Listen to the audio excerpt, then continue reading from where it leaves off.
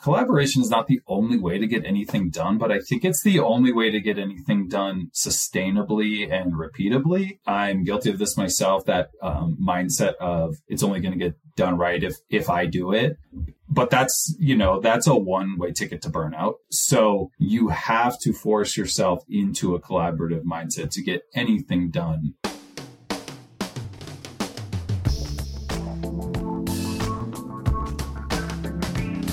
All right. Hello and welcome back, everyone. This is Ben Boga coming to you with another This Legal Life. Today, I am sitting down with a return guest, Jacob Bourne. Jacob, welcome back to This Legal Life. How's it going? Hey, Ben. I'm good. Thanks for having me back. Yeah, so we were catching up, of course, off screen before recording this, and personal life, professional life. But it's been about 6 months since you and I talked. You want to give the people, well, first of all, let's go through your background for those of you who didn't listen to your LMA recap where you and I first met. But there's a lot been on your plate over the last couple of months. So let's give a quick recap. But first, who's Jacob? What's going on? And bring us up to date. How's the last 6 months been in Mr. Bourne's life? It's been a lot. Truly, it hasn't stopped. Last time we spoke, I think it was May, I was in New York City for this big client event. And since then, a lot has changed. My current title is Media Relations Director at Haynes Boone. Haynes Boone is it's an AmLaw 100 firm, headquartered in Dallas. I myself am in Denver. We've got 19 offices across the world. And so, I'm often in a different city. That's why I met you in Florida. Last time we spoke, I was in New York. Since then, I've been in Mexico and Dallas and you name it. But at the time of the last time we spoke, our existing media relations director, Nathan Koppel, he was with us and he left over the summer for a different firm. So here I am, no longer media relations manager. I am now director of media relations for Haynes Boone, which is a big change. We've rebuilt our team, brought on a new specialist, a new comms manager. In the meantime, I bought a house and moved, and a lot has changed, but a lot has stayed the same. Haynes Boone trucks on, and so does our mission of creating brand awareness in the right areas for the firm. So here we are. Yeah, here we are. It's amazing. Sometimes it's always the case that some things always absolutely stay the same. The sun rises, the sun falls. Law firms do legal work and they try to go out and generate new clients. But the tactics and how we're sort of positioning in the market and what we're doing in the market always changing, right? And it's just so fascinating at the end of the day. Today we're going to be talking, well, first of all, congratulations on the promotion. Well deserved. Thank you. You're going from managing work to managing people to one day managing the process that manages the people to manage the work. It's all a big thing, but exciting to sort of hear a little bit more about that journey. But today we're going to be talking about collaboration. We're going to talk about collaborative culture, really with the idea, I think, of how you sort of see it and how you see collaboration in 2023 entering into 2024, and really even within the context of this general media relations environment. But before we get there, tell me about media relations right now. PR, it's so much more than that. It's positioning yourself in the market. It's making sure that you're reaching out to, media as a medium to really help develop the awareness. What's going on right now in media relations? What's the thinking, and how are you thinking about what is the point of this? What's the problem that we're solving? What's the impact that we're trying to make? Yeah. How do you think about this big old thing in 2023, 2024? Yeah, there's always this balance between owned media and earned media. And I think it depends what firm you work for, what specific lawyers you might be talking to at that time. And they have their own preferences, how they want to be seen, what their comfort level is with self-promotion, however they may want to do this. And there's always arguments to be made for the virtues of earned media or owned media. What's more effective? And both are vital to this process of media relations, but there's always a balance in choosing which direction you want to go, depending on many factors, right? And some lawyers are really interested in needing their name in lights. Some lawyers are more interested in, how do I reach exactly who I want to reach with exactly the message that I want to put out there? And owned media, by virtue of its literal name, gives you control over everything, right? Earned media, you are really putting your credentials out there. You're putting the fishing hook in the water. You want the right fish to bite that has the correct audience to increase your brand awareness. So one is more about control. One's more about let's get our name out there more broadly, right? Yeah. And both of them certainly have their place in the grand scheme of things. But how you weigh those two things, it really comes down to how well you know your brand strategy and what are the priorities of the firm that you're working for. And you really need buy-in. And speaking of collaboration, you need buy-in from the top and people to be telling you and developing those brand priorities and strategy with you. Here's what we're trying to accomplish. Now here, because of that, you can weigh the scales of owned media versus earned media to try to accomplish those goals. Yeah. Okay, amazing. I love the earned versus owned model. It's such a good way to sort of like think about the two scales that you're always trying to balance based on, let's say, the business initiatives and specifically how you want to sort of show up. Let's get beyond that. Let's just get a little tactical for a second. Still staying with this idea of the idea of media relationships as a lever to be pulled for accomplishing business objectives. I want to ask you, one thing that I heard you say is, it's really still a lot about the lawyer and kind of platforming the lawyer in some sense. There's a whole other school of thought though around the idea of the firm, and it's this balancing between the individual law firm, the individual lawyers, which at the end of the day, they are the product in some sense. I love to say that as a lawyer myself and as a former practicing lawyer, I love to call myself the product, but it's true, And then there's the firm and the cohesiveness of the firm, the idea of what the firm delivers into the market, and of course what the firm represents in the market as its place, because that transcends but includes any individual lawyer, right? I mean, you might have a firm that wants to be viewed as, I don't know, the gatekeepers of the law or something, while no individual lawyer maybe even resonates with that statement, but it's the cumulative of that. Can you talk a little bit about how you balance the idea of the individuals versus the firm, and how's the scales right now in that thinking in your mind right now? Many firms are at this scale are full service firms. And many firms' brand message is we're the best and we have the best lawyers. And ultimately that's not a brand differentiator, right? Every firm wants to be known as the best firm with the best lawyers, and they provide all the services, whether that's litigation, IP, labor and employment, healthcare, financial services, you name it. Well, law firms are not Whole Foods. Law firms aren't Walmart. When lawyers say, well, we just want to be better known in the market, or the goal of the firm is to be better known. Well, better known to whom? Who is your audience? Who are you trying to be known to? What are you trying to be known for? We should be past as a business just putting a billboard up, right? Like that's reserved for a certain sector of types of law firms, which Haynes Boone is not.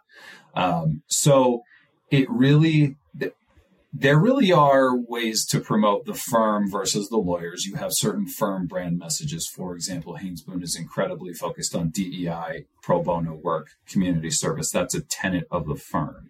But we also have certain practice areas that we are striving to be known for. And that's where you're going to focus more on the individual lawyers who have that expertise, who are thought leaders in that way. Yeah. So, for example, a few weeks ago, maybe it was a month ago, was the American Bar Association's Pro Bono Week. So in that time, we're focusing on, let's think about a roundup of all our pro bono efforts for 2023. How many equivalent dollars, millions of dollars, have our lawyers worked in billable hours this year towards pro bono activities and services. And, let's make sure that we have some exposure in national or legal trade media about those things. Or, on the flip side, over the weekend, the head of ChatGPT loses his job, right? Uh-huh. So yesterday we have Dina Blickstein. She's a partner and co-chair of our AI practice. She's an IP lawyer. Uh-huh. She was on the news, ABC7 in the Bay Area yesterday, essentially as a talking head, talking about this because she is an expert in this field. It's such an emerging field. And she wasn't even really talking about legal work, right? But she's positioning herself as somebody who's in the know about the field of AI and what happened at OpenAI and what's next for Microsoft, et cetera. So it's really both things. And you don't necessarily have to position one over the other. It just really depends on the goal you're trying to accomplish. And those goals are really two things. One is attract new clients, instill confidence in your existing clients. There's the client side, and then there's also the recruitment side, right? That's a huge piece of media relations is we want not just lawyers, but other business professionals to come work with us and come enhance our business. So when we're able to show, particularly things like our commitment to DEI, our commitment to pro bono work, it makes people want to come work with us. Oh, this is a great place to work. These are people I want to work with. Yeah. Great answer. Great answer. So you are watch this guy. This guy's on a track. No, seriously, very good answer. I really, very complete, very thorough, and I love a both and. It's never a binary decision. So okay, for sake of time, let's pivot and let's talk about collaboration specifically. Collaboration is such an interesting word, but basically, what everybody in knowledge work today realizes is that you basically need other people to get anything done. You need people outside your team, and you also need people inside your team to really move the needle on anything strategic. And what that takes is typically a combination of sort of an agreement, trust, respect between other people, but also the idea that what are you working towards? Sort of very clear lines in terms of deliverability, and really a shared vision of where things want to go. So, that's my sort of prompt, talking about AI, my prompt to you in terms of where the status of collaboration is. It's like people who collaborate better tend to get more things done. If you get more things done and you're doing the right things, you tend to move forward. And we're in an environment today which is a lot of do more with less. And the best way that you can do that is kind of collaborating with one another and getting things up. So that's my prompt. But you tell me what you think about collaboration. How does it touch your life today? What are you learning about it as you step into a new leadership role? How are you thinking about it? You can go anywhere you want with it, but yeah, what are you thinking about today in terms of collaboration? Yeah, I'm on the same page with you, Ben. I think that collaboration is not the only way to get anything done, but I think it's the only way to get anything done sustainably and repeatably. I'm guilty of this myself, that mindset of it's only going to get done right if I do it. Yeah. But that's a one-way ticket to burnout. So you have to force yourself into a collaborative mindset to get anything done repeatably, sustainably. And it's not necessarily the most efficient model, but I think it's the most proficient model in terms of it doesn't mean things happen the fastest because you collaborate, especially when you say, hey, forget all you, I'm going to do this myself and get it done right now. But it is the most proficient way, especially when your focus is on quality over quantity. I preach this to my team all the time. It is not about the volume of work. And I tell this to our lawyers as well, especially when they say, hey, I want to post this on LinkedIn. How often should I post? What days? I say, it's not about that. It's about we're prioritizing quality over quantity. So if your emphasis is we want to do things right and really effectively, and maybe that doesn't mean it happens in 30 minutes. It happens, the finished product is tomorrow. That's great. that's much better than I'm going to put my headphones on, silo myself, bang this out right now, and it is what it is. So it is the way to do things in a way that prioritizes quality. Absolutely. Yeah. What so let's get a little specific. Can you give me some vignettes about collaboration, let's say in the media relations space? Let's put a little meat on this hypothetical bone. Sure.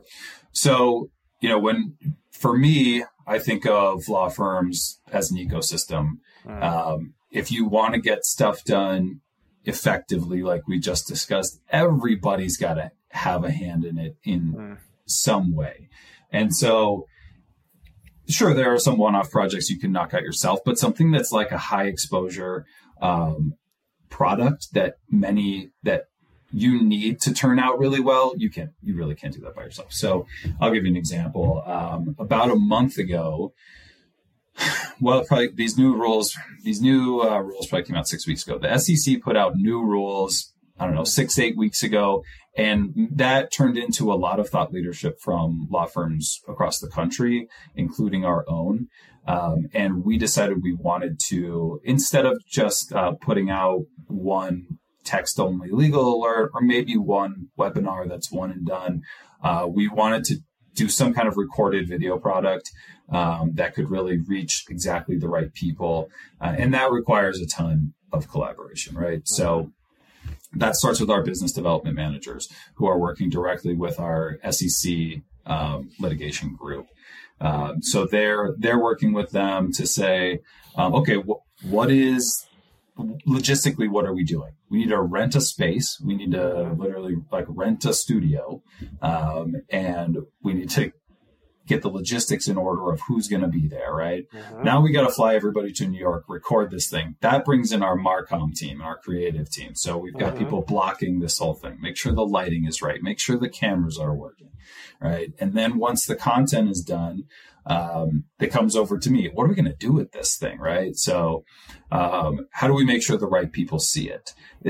This is really not on the lawyers. The lawyers are there to deliver their expertise, but the rest of us are all there to make sure that their expertise is delivered to the right people. So the video not only goes on our website, of course, it not only goes out in a targeted email to the right list of folks, but then we need to start thinking about external promotion. So what are we going to do with this thing on LinkedIn? So we pull multiple clips. We can post these clips individually. They're all going to link back to the website for the full video. And then we start thinking about targeting our audience.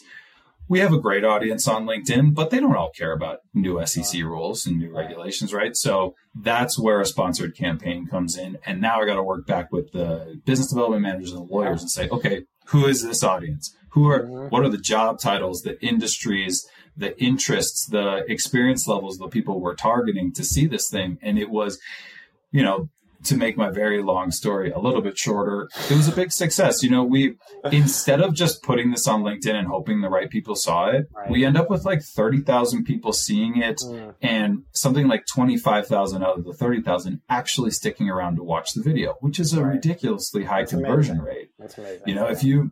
If you just posted it and hope that the small sector of your followers who care about the SEC regulations see it, you're going to get something like a 12%, video view rate.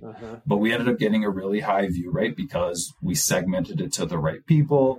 We make sure we target the audience that actually cares. So, that was such a collaborative effort, which also included external vendors because we don't own this studio and, all of that. So, and it's probably the most high quality piece of thought leadership, particularly video thought leadership we put out all year. And it couldn't have happened without, 40 people. Yeah.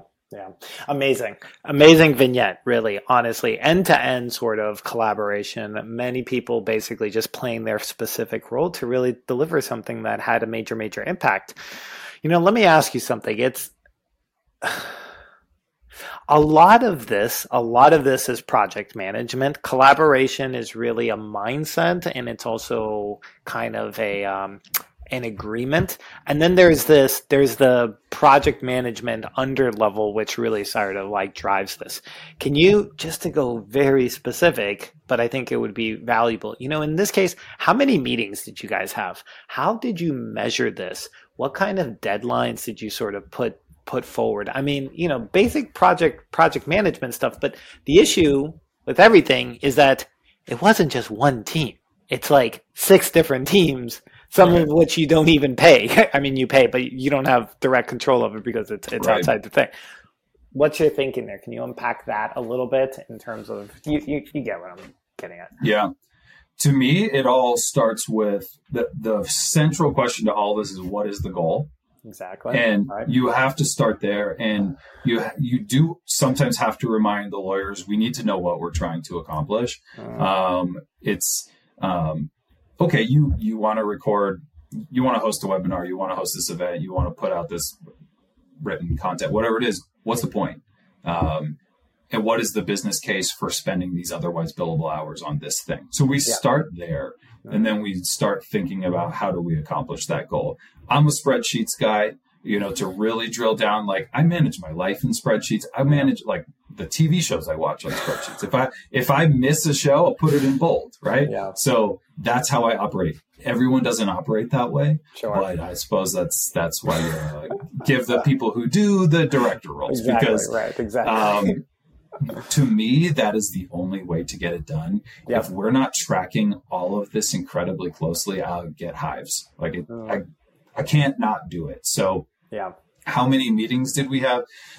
We didn't have that many all hands on deck meetings, a couple, but it was after that, when everybody kind of had their marching orders, it came down to really me checking in with what's going on with this and this and this, what's the status of this. And our CMO was involved in this. I mean, she was running point with the external company that was actually doing the video editing on this. So this was very much all hands on deck in terms of the overall production. I truly cannot take credit. I can't take credit as the maestro at all, but from the promotion standpoint, I can, just in terms of how were we going to present this externally. The production standpoint, it wasn't me, but how we manage what we do with the product was me. I hear you. Let me ask you, still staying with the idea of meeting, there's always a feedback part of this, and this is just good business practices, but I sort of feel like it's also in driving a collaborative culture, there's always a lot of need to play back the results, play back what ended up, how did everybody contribute to something that no individual could have sort of done by themselves?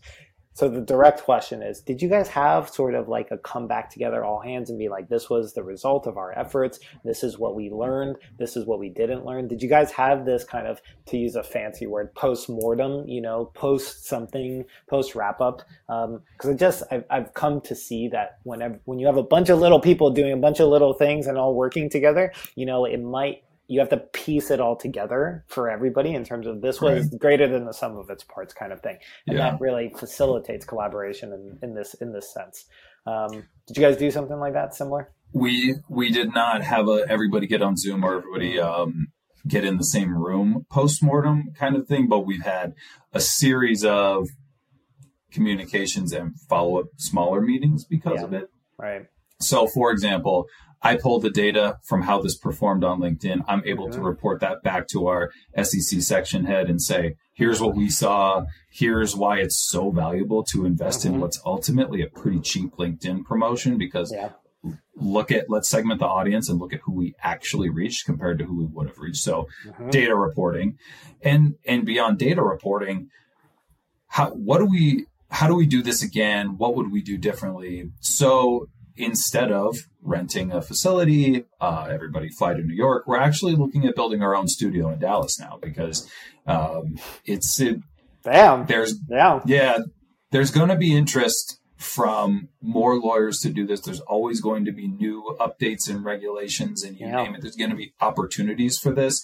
We as a firm have 3 or 4 podcasts, so there's certainly there's an argument to be made those should be recorded in studio and not just remotely. So the next steps are being developed based on this project, and some were probably in the works beforehand. But it's certainly not a one and done. And I think that's sort of it's really a, what's the word I'm looking for? It's a cliche at this point, create once, use a million times. Use a million times. Yeah, sure. But we certainly could have fallen victim to that, right? If we just sent these lawyers to New York, they recorded a thing, and then what? So it is the collaboration that made it not that. Yeah. Let's shift for a second, because you laid out a vignette that was a really beautiful sort of coming together, delivered. I'm sure, however, it wasn't without its challenges, and there's always challenges. I mean, it's just human nature. Just trying to work together can be difficult because not everybody reads the newspaper in the same way, and people hear one thing and you want to. So there's always baseline challenges, but there's also challenges specific to law firms whenever it comes to, well, what's in it for me? You're taking me away from, let's say, billable work, where in the world of time is money for lawyers. That's obviously always a challenge. There's also, it's not politics, but it's just more like the idea of there's only an infinite amount of attention and infinite amount of resources. If I do this, maybe something else doesn't happen. There's just always a lot of, look, it's just we're in this situation, and there's always going to be some situations that arise that make things complicated. Do you want to talk a little bit about how you have found overcoming challenges? What's sort of effective ways to overcoming challenges, or even what were some of the challenges in this previous sort of SEC update ruling out content sort of content campaign that sort of came out? Maybe you could take it any way that you want, but let's speak to the other side of the coin. Sure. Well, making change at a law firm is like turning the Titanic. Law firms are very institutionalized places where there are very old processes, and people who have been performing those processes or those duties sometimes for decades, and creating ripples in those processes can be upsetting to people. Right. And so I don't have good examples from this SEC video case necessarily, but just generally speaking, I lean into a few things. Data, hard data all the time. Yep. Present my case for why maybe we should do something differently with data based on previous projects that I've worked on. Also then vital to follow up after you've convinced somebody and say, hey, here are the results. Just like I followed up with the SEC folks and said, here's why we should sponsor this LinkedIn post, because look at the conversion rate. Right. So that's one. Empathy is huge. Sure. And not from a manipulative standpoint, but truly being empathetic and understanding that, maybe things, I'll back up. I really hate the idea of this is the way we've always done X, so that's how we're going to do it. But I do try to step beyond myself and say, well, okay, I have this idea, but maybe there is a reason it's always been done that way. Sure. Maybe I'm wrong. Yeah, that's right. And just understand that this person has their institutional knowledge, decades worth of it, and that I'm presenting new information that is upsetting the apple cart. And you approaching that situation combatively rather than empathetically is probably not going to get you anywhere. Right. So there's that. And then, and I tell lawyers this all the time, particularly those who are uncomfortable with self-promotion, lean into gratitude. Yeah. After the fact, if something has been a success, remember you didn't do it on your own. The best way to brag about something you've accomplished is to thank those who helped you get there. Yeah. Yeah. So it's really those things. I mean, the data part is about the business case. How do we make the business case for whatever this thing is? But the human part, the collaborative part, that's where empathy and gratitude come into it. Yeah, I totally hear you. I learned something new. It was a good formulation in terms of the gratitude and really thanking everybody. I think it also allows for people to sort of step into collaboration in a way if they can sort of see like, we're doing it together. It's all not riding on anyone specifically. We're moving this forward initially. I think that also alleviates some of the pressure, which is, you could work by yourself, or you could be part of this, you could be part of this boat, and this boat is sort of going in this direction. The successes are going to be ours and the failures are also going to be ours. So, it's a little bit of it bluntens the idea of why collaboration is good in and of itself. But, that really resonates with me. I want to ask you one last question really about, it's really the idea of the people who tend to work best for trying to institute more collaboration. What's your thinking about, assembling let's say the A team, or putting sort of things together, or coming together with people? Or I guess maybe just another way of saying this is, there is always it's always easier to get a smaller group of people to do something than a larger group. And it's always people who are sort of have more of a proclivity. How do you think about sort of the team and rolling this out and giving responsibilities and duties to people who's making people responsible for different things? There's a whole art and science to that sort of side of it as well. Yeah. I was telling you, I'm rebuilding my team, have rebuilt my team now. Exactly.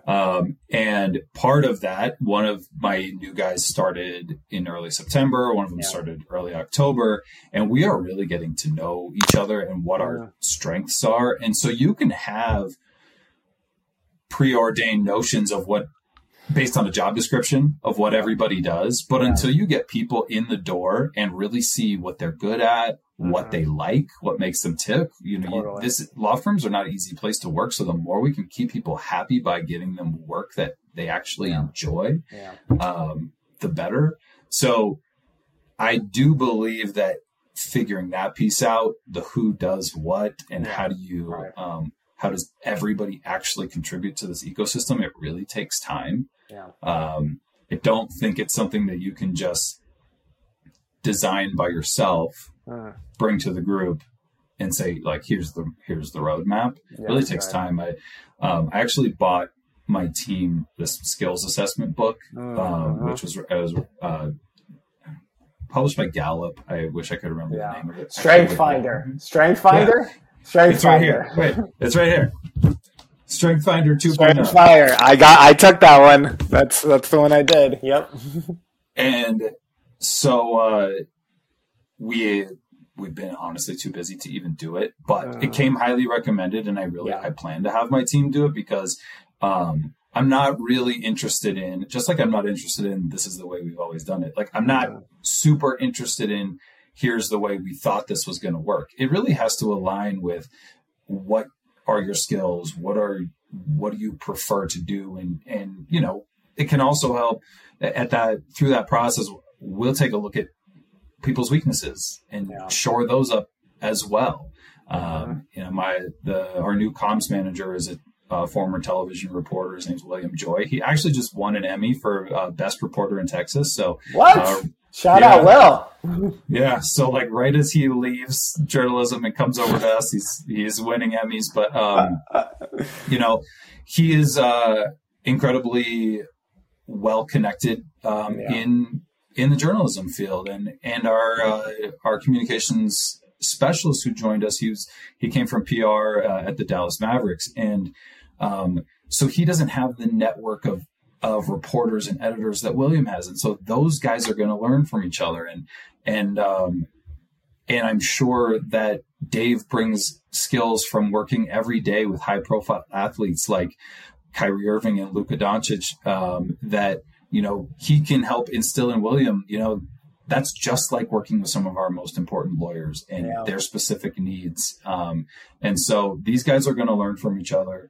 And hopefully I can chime in along the way as well. Yeah. But this is a really long way to answer your question, which is you can't prescribe these things. But over time, you do find your team's skills and foster them. And I hope that over time, when we're designing some collaborative processes, I'll actually be able to put people in positions to perform their duties that maybe it didn't come up in the Strengths Finder, right? So that we're, challenge you to stretch a little bit and say, okay, I know you're really good at this and you're really good at this, but let's flip it this time because you need to learn how to do the other thing. So nice. Easy, it's easier in a smaller group, right? Than when you're trying to do something with 30, 35 people. Sure.